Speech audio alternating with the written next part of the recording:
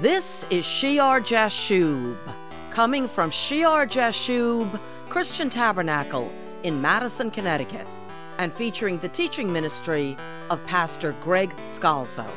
Hi, I'm Patty Scalzo, and in today's program, we will be listening to the conclusion of a sermon in my husband's series on heavenly authority, focusing on the criteria for the New Testament office of administrations. When we left off, Pastor Greg had begun the qualifications for elders, which the Apostle Paul gives in Titus chapter 1, verse 5. Remember, you can find information about our church at www.shearjashub.org. On the site, you will find libraries of Bible study radio programs, sermon videos, and articles. Make it your site for serious Bible study. Now, let's rejoin Pastor Greg. And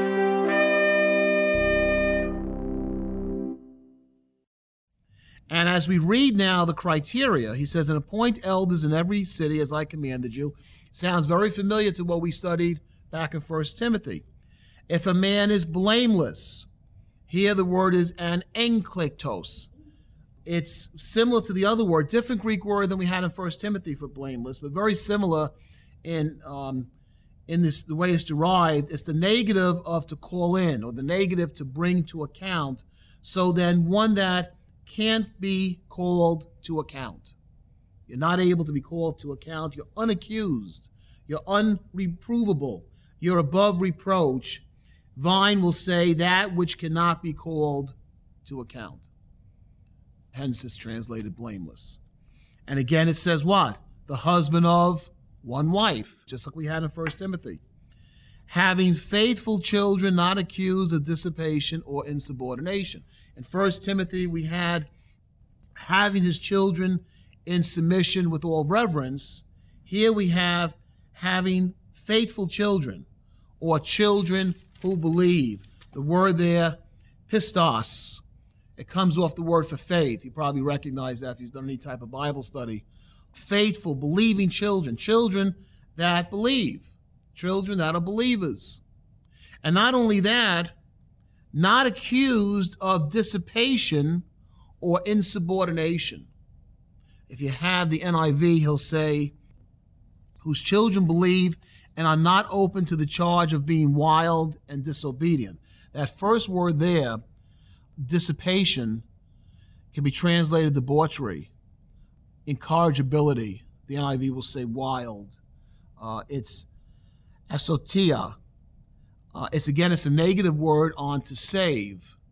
So unsavedness or wastefulness, prodigality, a prodigal, wasteful expenditure, lavish excess, dissipation. That's what that word means. The other word, which the New King James translates insubordination, and the NIV translates disobedient, is anupataktos in the Greek. That's a long one. And it's another negative word. It's a negative on to subordinate or to put in subjection or to obey. So it's unsubdued, insubordinate, not subject to rule, unruly. Robertson, the Greek scholar, says it's public disorder out of doors. In other words, publicly being wild, public disorder. And I think the King James therefore translates, if you have a King James, riot. You notice, why do I bring up the background on these words? They're very strong words. Dissipation, public disorder, public insubordination. This is not just the normal tendencies of youth, because you would never have any elders or overseers if it was the children having the normal tendencies of youth and sinfulness. This is someone that's dissipated, doesn't care, wild, riotous, and makes a public show of it. In which case, what's going to happen? It's always going to make the elder or pastor be in a position of weakness, right? Having to explain their children and why they can't control the children, what the children are doing out in public, and then it's going to bring shame to the church. So those words, dissipation, subordination, the New King James, a good translation. If a man is blameless, the husband of one wife, having faithful children, believing children, not accused of dissipation or insubordination, for a bishop must be blameless. Now notice he's flipped the word here. We went from presbyteros to episkopos, right, or bishop, overseer, the same word we had in 1 Timothy chapter 3. We studied this months back because they're interchangeable words describing the people in the church that run the church. They oversee the operation. That's what bishop means. Bishop must be, again, blameless, the same word we had up above in verse 6. Why is it repeated? Well, when anything's repeated in the Bible, it's for emphasis. You know, it's telling you, if you didn't hear it, amen, amen, truly, truly, assuredly, I say to you, get this point, blameless. The bishop must be blameless. It's a crucial declaration of the office as a steward of God. As a steward of God, in the New King James, NIV will say, entrusted with God's work. A steward of God, oikonomia. It comes from oikos, which is, oikos is a house, and nemo to manage the house, the manager of a household, the steward. You're managing the household of God, your steward. He's supposed to be blameless as a steward of God. An overseer, an elder, a pastor is a steward of God, managing the local house of God. And really, stewardship, the concept of stewardship, is involved in all the offices we discussed. Look what Paul says about himself in 1 Corinthians chapter 4. 1 Corinthians chapter 4 and verse 1. Let a man so consider us as servants of Christ and stewards of the mysteries of God. Now see, the elder or the pastor is the manager of the local house of God. Paul, as an apostle, is a manager of what? The mysteries of God. Remember we talked about the apostles, how important it was for sound doctrine, for sound teaching, to make sure the church, to go around, be sent out to preach the gospel, and then make sure the church had the right understanding and teaching. The mysteries of God. He was a steward. He's a manager of the mysteries of God. All these offices require stewardship. And he says in verse 2, and here's the key I want to look at now, moreover, it is required in stewards that what? One, be found faithful.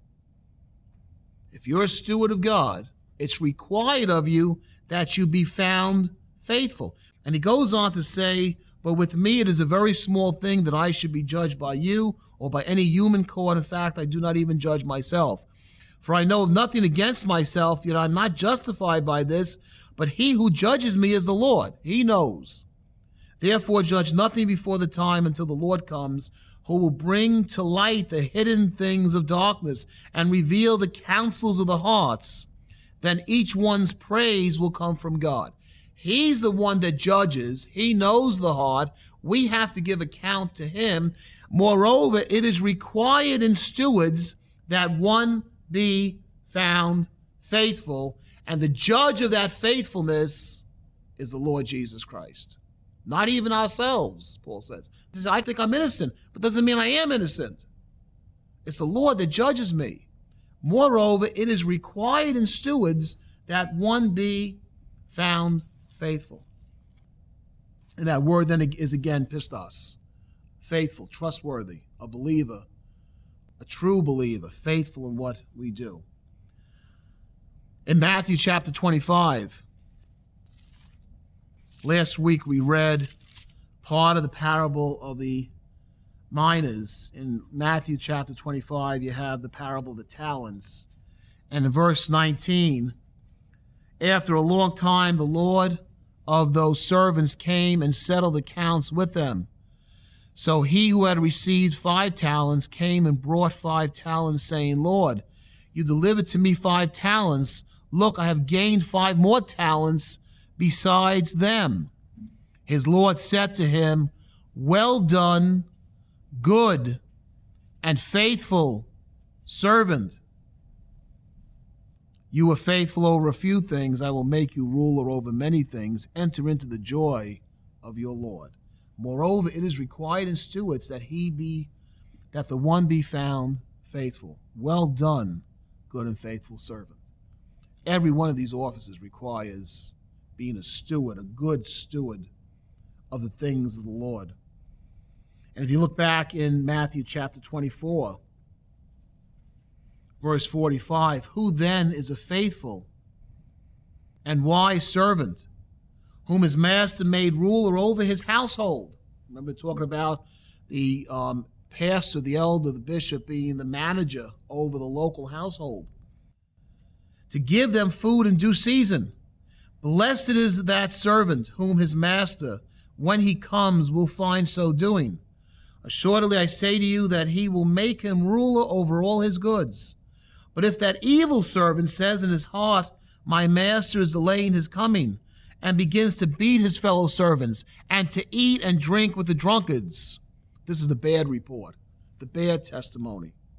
The master of that servant will come on a day when he is not looking for him, and at an hour that he is not aware of him, and will cut him in two and appoint him his portion with the hypocrites. There shall be weeping and gnashing of teeth. Moreover, it is required in stewards that the one be found faithful. How we should long to hear the words, Well done, good and faithful servant. Let's stop there in Titus chapter 1. There's more to that section, but we can't do it today. Father, we give you praise and adoration that you are the good and just and holy one, and that you desire your people to shine their light of your goodness before men to see, not to hide it, Lord God. Father God, you did not call us to hide us under a basket. You called us to show this world your Son, Christ Jesus, every Christian, every believer, in whatever office they're called to.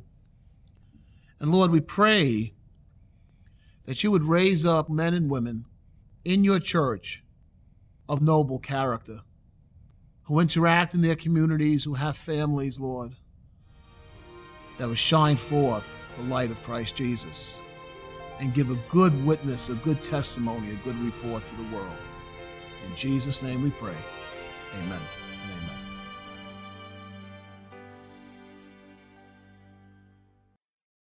On our website at shiarjashub.org, you will find directions to our church, as well as a library of hundreds of radio programs for serious Bible study. That website again is shear-jashub.org.